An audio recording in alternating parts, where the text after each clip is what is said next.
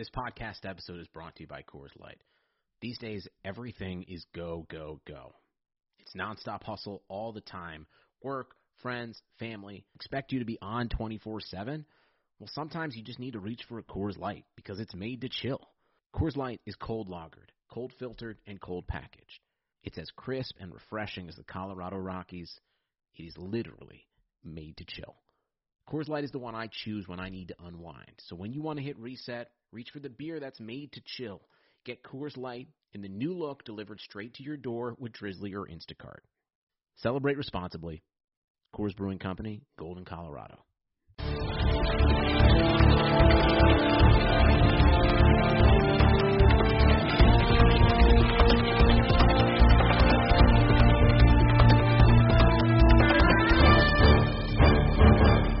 Hello, everyone. Welcome into another episode of Kentucky Daily, a daily podcast covering your University of Kentucky Wildcats. I'm Sean Smith, joined by Derek Terry. Derek, we got good news today. Big news for anyone hoping for normal to return. UK Athletics announced that they are planning to go, full capacity at Kroger Field for the 2021 football season. That's the best news I've heard in a long time, Derek, when it comes to sports, because that makes me think that we're going to have a normal SEC football season.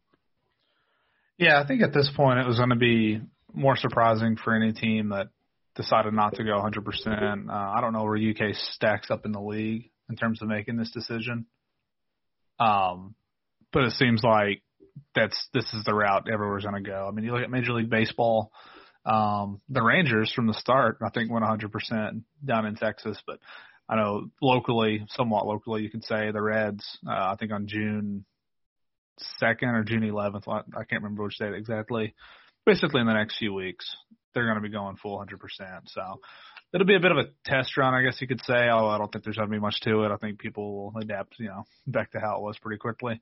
I don't think it'll be too much to it. But if you're UK, you can at least look at it and say, some of these other teams or whatever are having a few months before they get going. But still, you're right. Great news. I think this was expected, and I'm really happy that, that was lost in last year with some of the timeline things you read. People weren't really sure how long it would take to get back to normalcy.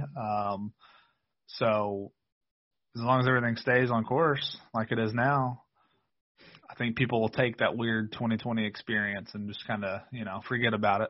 I mean, you'll never forget that, but just in terms of, it was worth the trade-off or whatever, I guess you could say, if it was just one season. So really happy for fans for sure. And a lot of people rolled over their tickets, right, from 2020 to 21. So good news for them. Yeah, it's very exciting. When I got that email that came from UK Athletics this afternoon, I was like, man, that's from where we were a year ago talking about it and everything, where we didn't even know if there was going to be a college football season, to now. Mm-hmm. Feels like it's been longer than a year. It feels like it's been 3 or 4 years, honestly. But good news.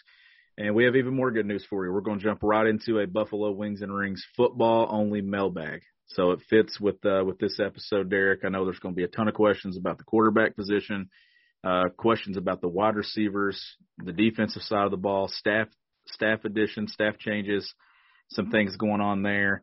So let's just go ahead and get to some of the questions that I see that are the same. There's one from Michael. And then there's one from Hayden that I see that are asking us who we think will be the starting quarterback. I think you and I are in agreement that it's going to be Will Levis, the Penn State transfer. I think we'd be shocked if he's not the quarterback. I think he's being groomed to be that. I think that, honestly, Derek, that he has put in this work in the offseason kind of under the assumption that he's going to come in and have to be the guy in year one with Liam Cohen. Yeah, I would certainly make him the favorite, Levis, that is. Although I think Gatewood,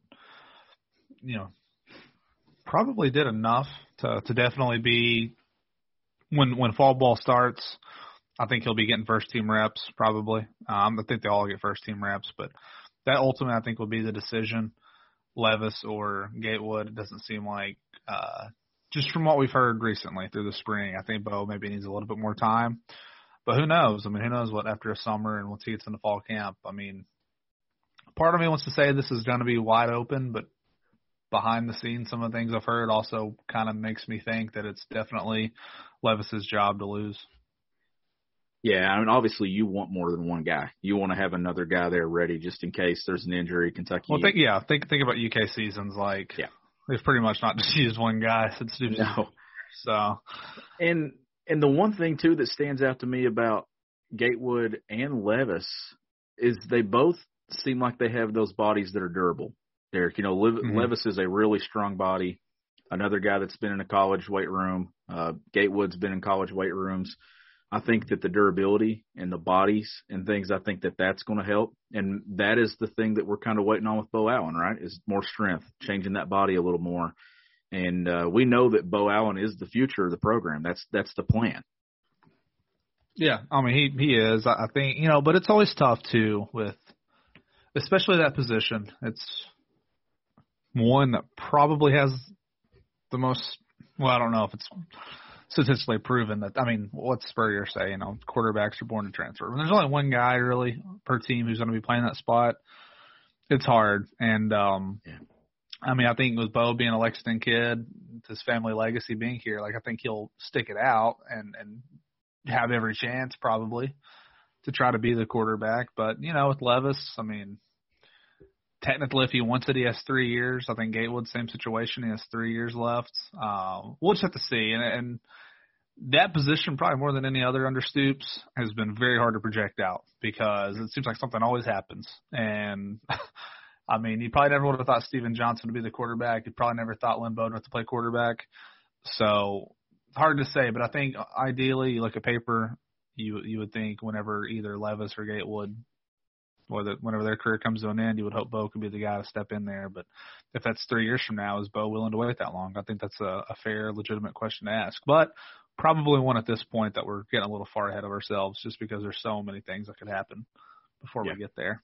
And a lot of these roster questions, Derek, I'm going to leave to you. I mean, you're the football guy on this podcast. Like I talk a lot on the basketball mailbags, but I'm going to let you show off all you know about this thing and how you dive into this roster. But before we get into that, we have a question here. I think it's Shauna. Do you think there's going to be a fan day this year? Typically, it is in August. So we have the news today that Kentucky is going to go full go with capacity. That's the plan. Do you think that? And maybe it won't be the normal fan day, but do you think that there's going to be some type of event where fans can maybe take in something, even if it's just inside the stadium? I don't know if they'll go, to the autographs like they have in the past. But if they do the old school, have some fans coming to the stadium to watch a practice, I think that's certainly doable. I mean, no question, especially with the news already that it's going to be 100%. More doable than having it at the practice fields, in my opinion. Yeah. Just a better setup. I think they should do it there anyway. I understand Stoops' reasoning, though. I mean, you have both those fields available. I mean, they use it. I mean, it counts as a practice, in the preseason. So I understand him wanting to operate as normally as possible, even if you have people watching you. But I think since they didn't do anything in the spring and since they had limited capacity last year, I think it would be smart on their end to bite the bullet, per se, you could say, and have one practice that maybe you throw the fans a bone, have it in the stadium, let them come and watch. But I think I still think maybe a year early for fans coming in and getting some autographs. But, hey, maybe come August that won't be an issue, though. Who knows? Yeah, that's true. We don't know. Things could look entirely different, and they might be able to do this thing. I mean, if we're going to go full capacity, there's going to be fans lined up right there at the gates as they walk out from the training center and everything over to the stadium. I mean, there's going to be close contact with fans. But the next question I see here, Derek, that I think we both can give opinions on here is from Brandon. Ceiling and floor for this season. So that's the question everybody kind of wants to know. How good can this team be, and what would be its worst in your opinion? I guess are we going off win totals or like projections? I would think win totals. Well, then let's wrap this one into it as well. It's from BBNMJ. Okay. It says we talked about the quarterback, but he says and overall record. So let's just put these two together. Okay. Floor, I think they'll. I think they're going to win even under any scenario. I think they're going to win all 4 non-conference games. Yeah, I agree with that. I think they're going to beat Vanderbilt pretty much under any circumstance. And I want to say the floor is well, I mean, if things went really bad, I think they'll get to 6-6 pretty much under any scenario because I don't see them going 1-7 in the league. So maybe they beat South Carolina, but then somehow lose every other SEC game. Like, I think that would be a really disappointing season. So it's a raised floor, though, right? I mean, compared to where it used to be. It is, so yeah. I think they can get there. Ceiling, I would go with I mean, that's always tricky with this because yeah, you don't know. the only team I would look at probably on paper and say there's just absolutely no way, and even some people will say that won't even give into that. Like, I don't think under any prediction I'm going to think they can go down to Georgia and win on the road. They got to do it before we can predict it, right? Yeah, it's been a long time. And I just don't think they're so talented up and down the roster that you can, that they'll get to like 11-1. So like I would say like 9 wins to me before we see anything else. And I think that's honestly somewhat generous before we see what the offense is to say that they can get to 9 wins. I mean, I think that's certainly doable. We saw it a few years ago with a team that had a lot of talent, but certainly was not – I mean, it was flawed in some ways for sure with the passing game. They really had to maximize. I mean, think about that season, though, Sean. I mean, they have to hold on against Penn State to get to 10 wins. They played a great game, got up big, but had to hold on there at the end. Had to win one against Missouri. It was a miracle win. Yeah, I mean, let's just face it. Like, that was a miracle win at Missouri. Kentucky almost never wins games like that. But you could say kind of countered out because they had a dud against Tennessee. So maybe you think that it balanced out some ways. Like, I think around 8 wins is where I would say for the overall record right now is probably where I'm sitting at. I'm going to put the floor – I'm going to go a little bit higher. I'm going to put the floor at 7. 7. And how much does that show that the program has changed, though, that that's the floor? At one point, that was the ceiling, right, for this program. Yeah. And now we're talking 6, 7 being the floor. I'm going to go a little higher than you two with the ceiling. I'm going to put it at 10. 10 regular season wins. That's if they're at their best with the quarterback, the ball's moving through the air, and they stay healthy. I think that they could get to 10 because I would put Georgia as the game that I'd pick them to lose because I'm not going to pick them to beat Georgia until they beat Georgia under Mark Stoops. And then, interesting. Yeah, go ahead. I mean, that's a possibility. But if they fall somewhere in that 8 to 10 range, Derek, regular season, it's another good year. Yeah, it is. It's interesting looking at Pro Football Focus. I was under the impression that Florida maybe wasn't going to get a ton of love preseason, but they have them at like number 7, I think, on that list, which is, I think that's kind of generous. But Kentucky's 27th on there, so I think if you're a UK fan, you can't really hate on it because that might be the highest mark that UK is in the preseason. So LSU was also top 10 in that, and Georgia was as well. So it's 3 top 10 teams according to Pro Football Focus. They got to play. I don't think it's impossible to beat LSU or Florida at home, but we'll have to see when it gets there. But yeah, I mean 6 wins. So it would stun me if they only won 6. Honestly, that would be like I think a pretty bad season if they only won 6 games this year. And 7 I could see though because it's pretty easy to see them losing to Georgia, Florida, and LSU. And they've not won at Mississippi State in a while, and they, historically have struggled in Tennessee. Like when it gets to there, I mean, I don't know that I look at this and say they're just so good that there's no chance they're going to lose to Tennessee, Mississippi State, or Missouri. You know what I mean? So I think there might be some losses in there somewhere, but still, if you get to 8 wins, maybe I don't know. I know it's not like I'm all over the place on this, but 8 is kind of where I settle at because I think it's kind of giving them the benefit of the doubt that the offense will be much better. While also saying, hey, I don't think they're at a point where you can just say confidently that they will split one of the games against Florida or LSU. Yeah. These next 2 or 3 questions, Derek, I'm going to let you kind of just take them here. This one comes from C. Swan. He says, do you think Trayvon Morgan will have a big impact in the offense this year? It blows my mind how forgotten he seems when people talk about the wide receiver corps. Well, I mean, he didn't really do anything, and I know they had a shortened season at Michigan State last year.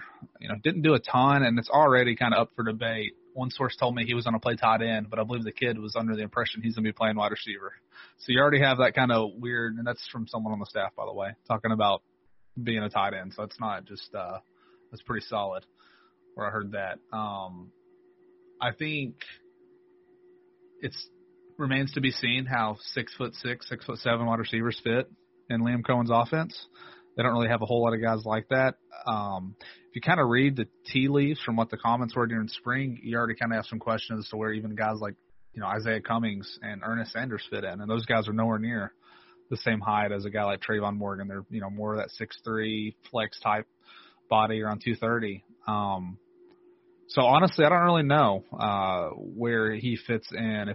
If he is going to be playing tight end this fall, I think you like his athleticism, but is he going to be good enough to play in front of those three guys that are already in front of him with Rigg, Bates, and Keaton Upshaw, of course? Like, I don't know. So we'll have to see. Adam Luckett calls them power forward wide receivers, and I really like that term for those guys because, they're kind of just the jump ball types that maybe had a place in Eddie Graham's offense, but I'll probably need to see more of Morgan before I really have any hard feelings on him, but I don't think he's going to be a big impactful guy, but maybe he will be. But I would say at this point, you would think Ali and there are probably four guys right now I can name that I think will certainly have a bigger impact than him. And next question comes from Nick. Is Justin Rogers a nose tackle or a defensive tackle? Could we see them next to each other on the D-line? I assume he means Marquand McCall too. Yeah, he's talking about seeing them next to each other. Yeah. So, no, Brad White has told me numerous times and also said in press conferences that right now Justin Rogers' best position is at nose guard. So I don't think he'll be sliding over to play defensive tackle next to Marquand McCall. Unless something happens, perhaps he'll need to move over. But as of now, no, he's been getting his reps at nose guard. And, hey, you need that depth there. If so you don't think there's any packages or anything where those two will be on the field together? Maybe goal line type situations when you really need the big bodies in there. But in a normal set, no, I don't think so. I think he'll be spelling his old high school buddy. Yeah. For now. So. That's really good depth, though, at that position. Is. That's two really good too. guys. You're talking elite level talent at that 3 spot. 4 stars, out of high school at those positions. So that's what you need. At the defensive tackle spot, if you're looking for guys from that 2020 class, I would say Octavius Oxendine is more likely to get in there. But that's like the one position, though, because Pascal's going to start. McCall is going to start. And that just shows, too, just the level that this program is recruited at now. That whoever the opposing center is, Derek is going to have to look up and see one of those bodies right over the ball. That's a big deal for Kentucky on the defensive end. Yeah, no question about that. I'm really curious to see how that class of 2020 kind of develops this year because they had a lot of praise. They didn't really hit that spot super hard either in the last class. I think they're going to try to get back to it a little bit more this year. But there is going to be a lot, I think, riding on that group of guys here in the coming years. And I probably should have went with this question when we were talking about wide receiver position earlier. But this one comes from Brad. How many true freshman wide receivers see the field, and will Drennan make an impact this year? I'll answer the last half. I do think that Mike Drennan will make an impact in this offense. Yeah, I think so. He had some issues. I think he didn't practice the whole time. I think he had some health things going on. So kind of draw from that what you will, given the times that it was. So I don't think he was out there for the full spring. And again, a guy too. It was such a weird year last year that you would have thought at a certain point maybe UK would have tried to float some younger guys, but they just never really got around to it. Honestly, only time he really did what? I think he was a targeted receiver on Joey Gatewood's interception at Florida, and he caught the first pass from Bo Allen, right? So I think that was pretty much he might have had a few other catches here and there, but in terms of actually being noticed, that was pretty much the only time. So in a lot of ways, he's going to be like a true freshman again. He did have the year in there. And we kept predicting this youth movement last year, remember? It never happened. And it never happened, but it made so much sense to do it. Yeah. But never did. But I do think, his thing is he plays the same position as Wandell. And, Wandell's going to be the main focal point, but, of course, you need other guys to get in there and play. And or that depth that we've been talking about, though. It is. If he comes and emerges and does anything, it's a big deal. As far as the true freshman, I think it's a good question. I think obviously starting off here you have to give, and this kind of ties into the other guy though too. Talking about Drennan, I think Chauncey Magwood, he was the only true freshman wide receiver who was there for spring ball, and I think he picked up pretty quick. And that kid was, he was one of my favorite players in their class last year. Just a guy a 4-year starter at a really, really, really good high school, Lee County High School down in Georgia. Of course, played quarterback his senior year, but, I mean, that was only because he had to. I mean, he spent the rest of his career playing DB and wide receiver. So he's another slot guy. I think he will have a pretty good chance. My favorite guy, and I think we talked about this a lot back around signing day, I really like Christian Lewis. I think he is one of the best pure wide receiver talents they've signed. His problem, you could say if it's a problem, is that, you know, he's skinny for one, and the depth. You ready? Showtime. On May 3rd, summer starts with The Fall Guy. What are you doing later? Let's drink a spicy margarita. Make some bad decisions. Yes! Audiences are falling in love with the most entertaining film of the year. Fall Guy. Fall Guy. That's what the poster said. See Ryan Gosling and Emily Blunt in the movie critics say exists to make you happy. Trying to make it out? Nope. Because I don't either. It's not what I'm into right now. What are you into? Talking. Yeah. The Fall Guy. Only in theaters May 3rd. Rated PG-13. Probably looks better for him as an outside wide receiver, but I could see him being a guy come like October, November, once he's been on campus a little bit longer, who maybe gets in there and plays a little bit more. But, you know, DeKel Crowdis, kind of that small, fast guy. I mean, maybe you look at him as a possible deep threat. And then, of course, Devontae Ross is the guy that kind of signed out of nowhere, who I thought his tape looked as good as anybody's. Yeah. So I think, honestly, there's a chance for all those guys. I don't know that they all will, but, of course, with the redshirt rule in some of these early season games, I would say as long as they did enough in the fall, I would guess they would get at least a little bit of run. And then you can decide, is this the kind of guy who can actually help us for more than 4 games? The economy is made up of real people doing real stuff, and it affects everything, which you obviously know since you're a real person doing real stuff. Marketplace is here to help you get smart about everything beyond the what of the day's business and economic news. We dig into the how and the why with the real people driving our economy. From big tech and interest rates to small businesses and what's happening at the Fed, Marketplace breaks it all down so you don't have to. Listen to Marketplace wherever you get your podcasts. Sugar Ray Leonard, Roberto Duran, Marvelous Marvin Hagler, and Thomas Hearns. Legends, whose 4-way rivalry defined one of the greatest eras in boxing history. Relive their decade of dominance in the new Showtime sports documentary, The Kings, a 4-part series premiering Sunday, June 6th, only on Showtime. And, I mean, if they're going to commit to slinging the football around, guys are going to have opportunities.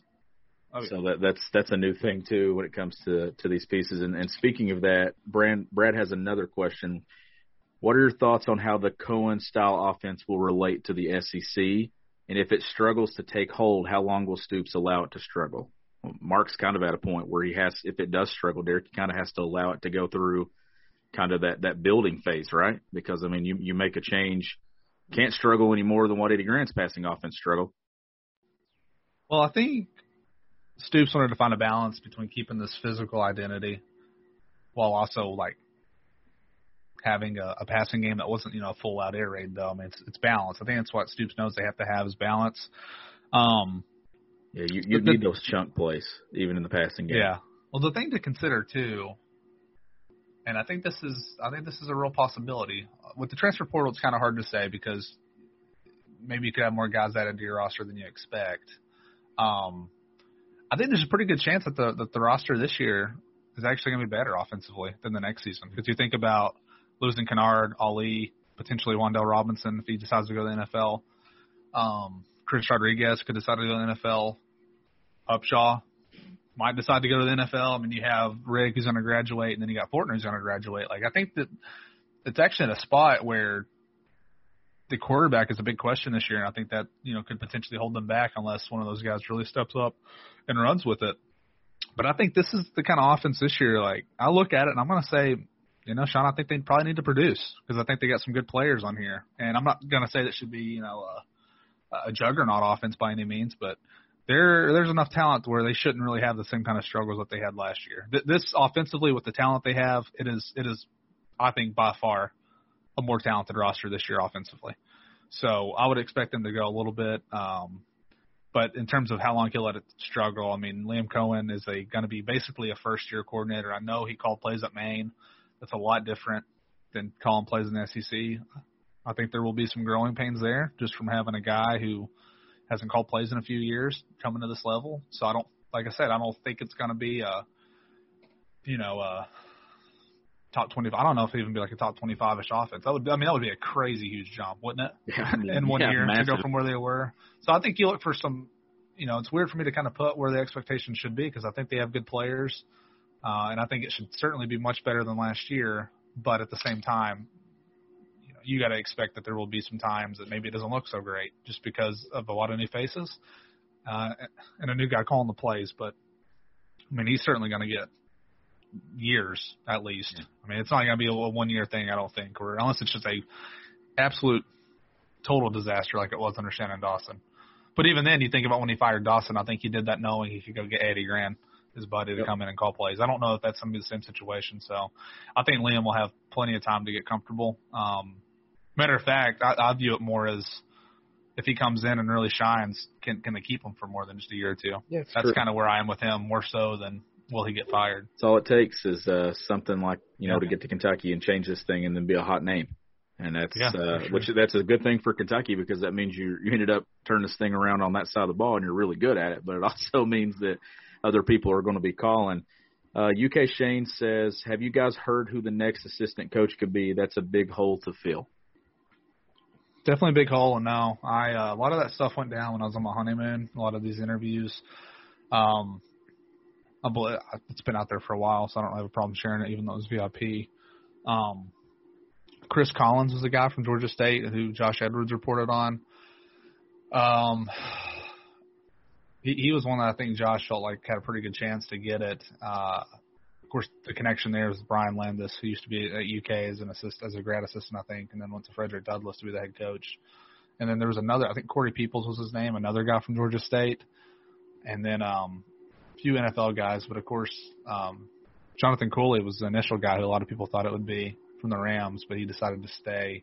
So, but no, to answer your question, I don't know for sure who it is, who's going to go get that job, but it does sound like it should be pretty soon that it's named. The recruiting period starts up, in 5 days, I think.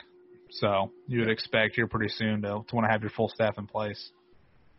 Yeah, and Big O asked, if you had to pick one stat on offense and one on defense that will define a successful year for the team, which stat and what total would they be? It's a good question.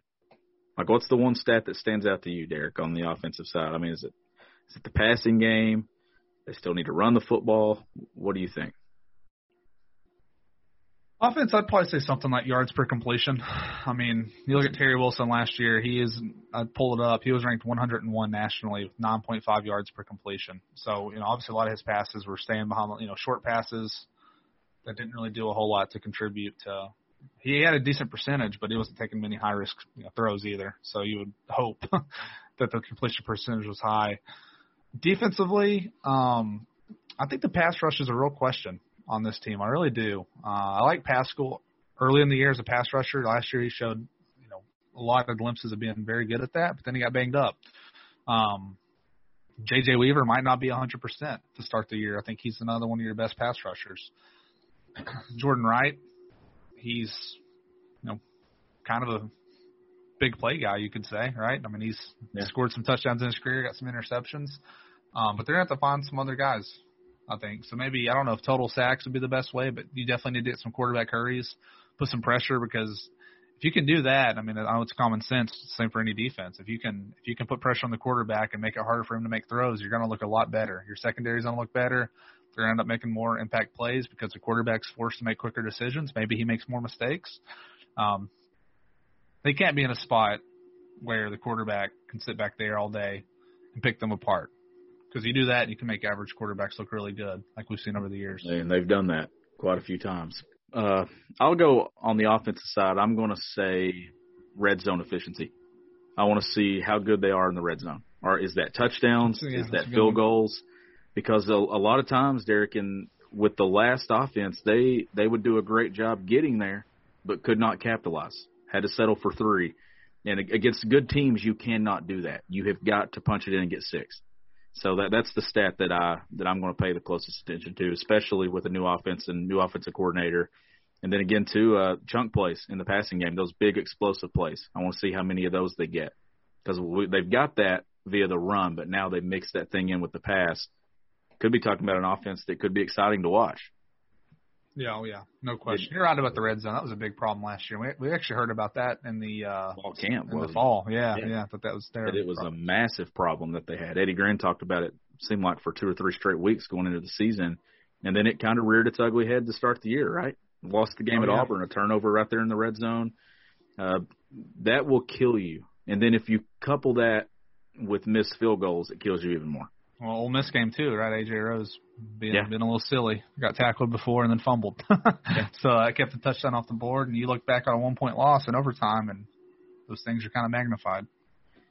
Couple of questions in the DMs here from Jason. I got one too, Sean. I got one. It's actually from my brother. Okay. Dalton brought up a point I actually didn't know. This stat might surprise you. It's a bit long. He didn't really know how to phrase it as a question. But what he's saying basically is the program is in better shape than it's ever been. And besides not being able to beat Georgia since Stoops has been there, another thing that Stoops has not done is beat an SEC West team on the road. Ooh. I actually did not realize that. I hadn't realized that. Yeah, that's right. He said the closest game was Thursday night in 2012. It was actually 2013 when they lost to Mississippi State. I remember watching that game at Shamrocks in Lexington, my freshman year of college. Dalton was there, actually. So, yeah, they lost that game on Thursday night. They play MSU on the road this year after a brutal 3-game stretch in October. 2022, they get Ole Miss on the road. 2023, Mississippi State again. And then in 2024, they play Arkansas. So it's basically saying for Kentucky to take an even bigger step, they need to start winning these games on the road. And I agree. And they had some close ones. A&M was another close one in overtime. They lost down there. That was a weird game because they just did absolutely nothing on offense and felt like they could have stolen it there at the end after the fumble return for a touchdown by Darius West. But no, that's a good point. And again, we talked about that Mississippi State losing streak on the road. And that's kind of a game that you look at this year. I mean, I would think Kentucky's better than Mississippi State. I've thought they've been better than Mississippi State in years that they've lost. Oh, yeah. To Mississippi State. But, Derek, it seems like that game is always put somewhere to where it's Kentucky coming off a brutal stretch.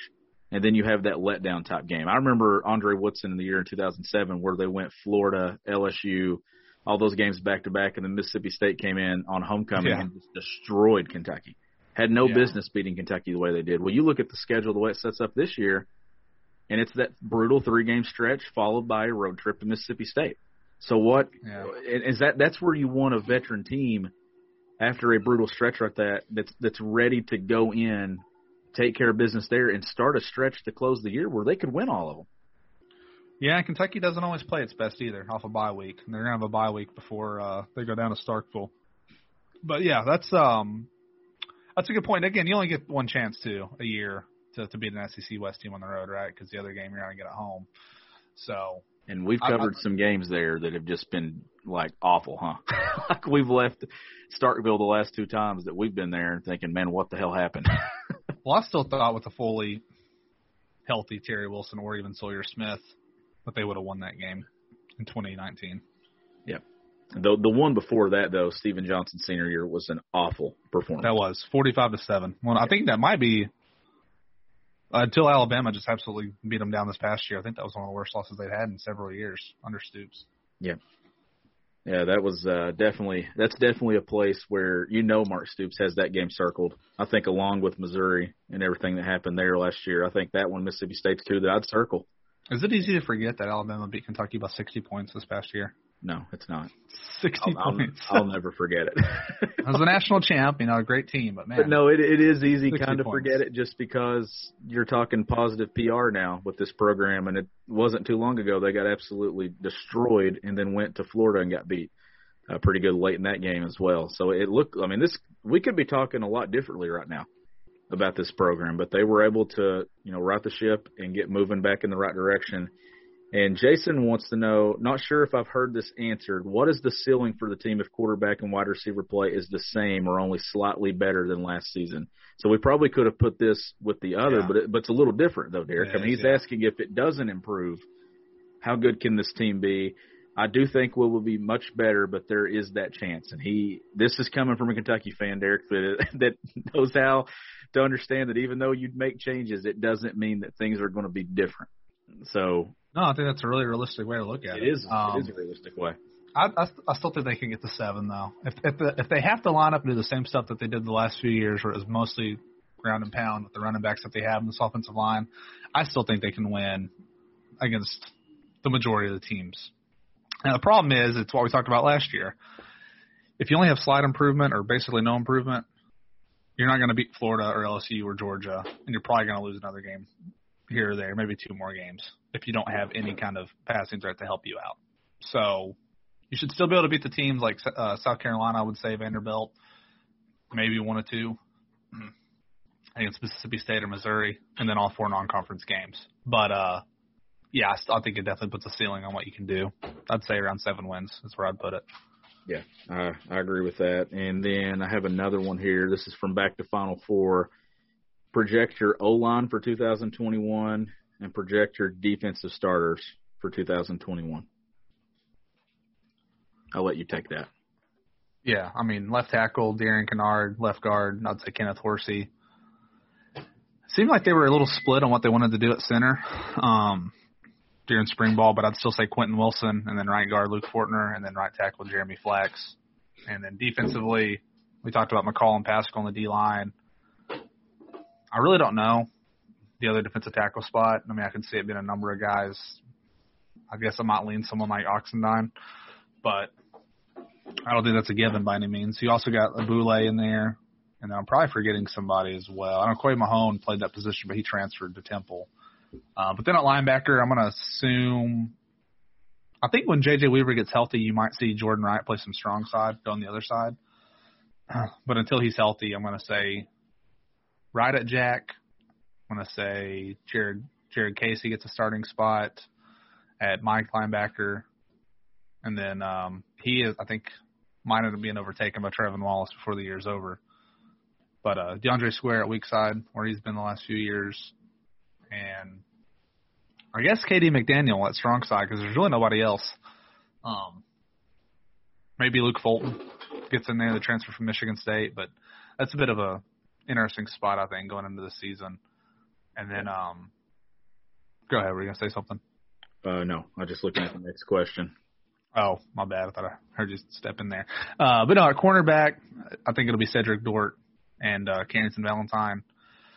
And then Yusuf Corker and Ty Asian at safety. And then you get the nickel spot that obviously they'll use in some packages. You're going to see Vito Tisdale play a lot somewhere. And I think also Devontae Robinson. So depth-wise, though, I think they got a lot of guys in the secondary. I'm curious to see if a guy like Joel Williams steps up, a pretty highly touted guy. You also got Jalen Geiger back there. There's a lot of guys back there. But, no, those would be the guys I would say. So, really, the big questions, one of the defensive tackle spots, two of the linebacker spots technically.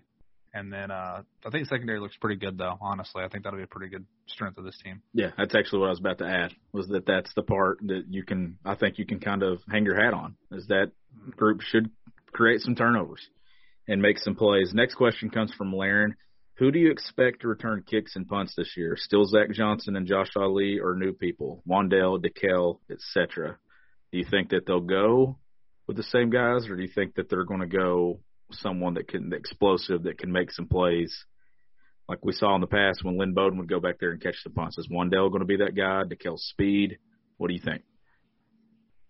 They've generally been pretty risk averse, I would say, at punts. I don't think as much as I like Josh Ali, I don't think he's really a great punt returner. He seems to kind of –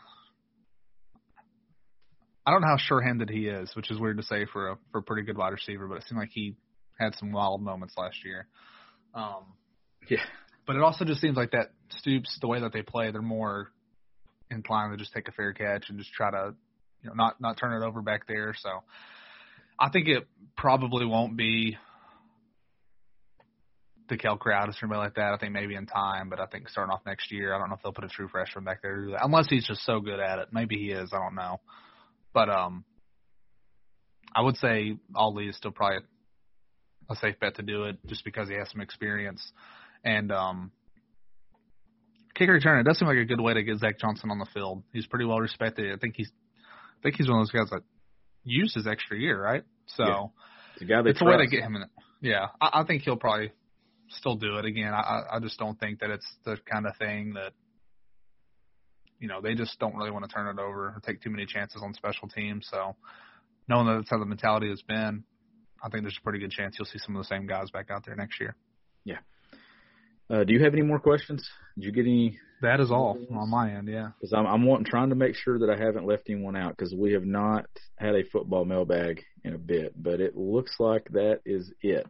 I think that's got everything in there. We appreciate you all putting your questions in and everything, and then we'll go back to doing just a UK Athletics wide mailbag in the next one, Derek, and include baseball, everything else in that. Now that season's wrapped up, softball team now going on to super regionals. We'll be sure to get whatever questions come our way for next week. As always, these episodes are powered by Blue Wire Pods, and this one was powered by Buffalo Wings and Rings in London, Kentucky, right there off I-75.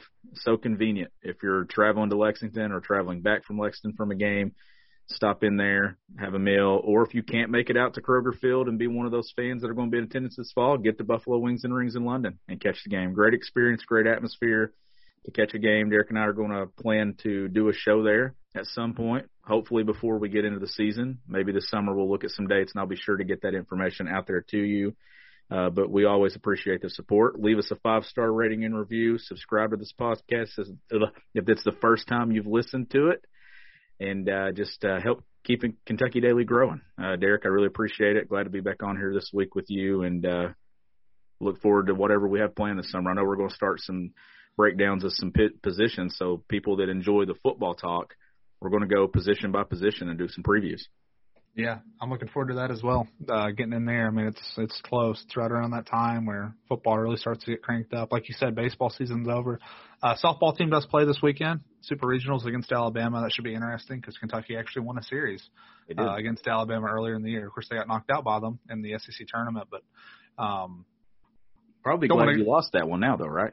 Yeah, I don't want to go too far off on a softball thing here as we close out, but it seems like the problem a lot of years is UK, right around that 14 seed, they get sent out west. But I think knowing that you're playing an opponent that you can beat and that you've seen quite a bit over the years, like I think that could be a pretty interesting Super Regional. Yeah, definitely exciting. I think that's probably an advantage, playing someone you're familiar with, playing an opponent you have some confidence against, and not having to go out west for the first time in a very, very long time. I'm sure Rachel Lawson's pretty excited about that. But, Derek, I know for the next couple of days I'm going to be possibly out, not for sure, but I just want to make sure everyone knows that everything's good. I'm going to be busy the next couple of days, but if I can make it happen, I'm going to be on here with Derek. But I know Derek is planning to do some solo stuff with some guests. So we'll be sure that Kentucky Daily keeps right on rolling. He's Derek Terry. I'm Sean Smith. We'll catch you next time.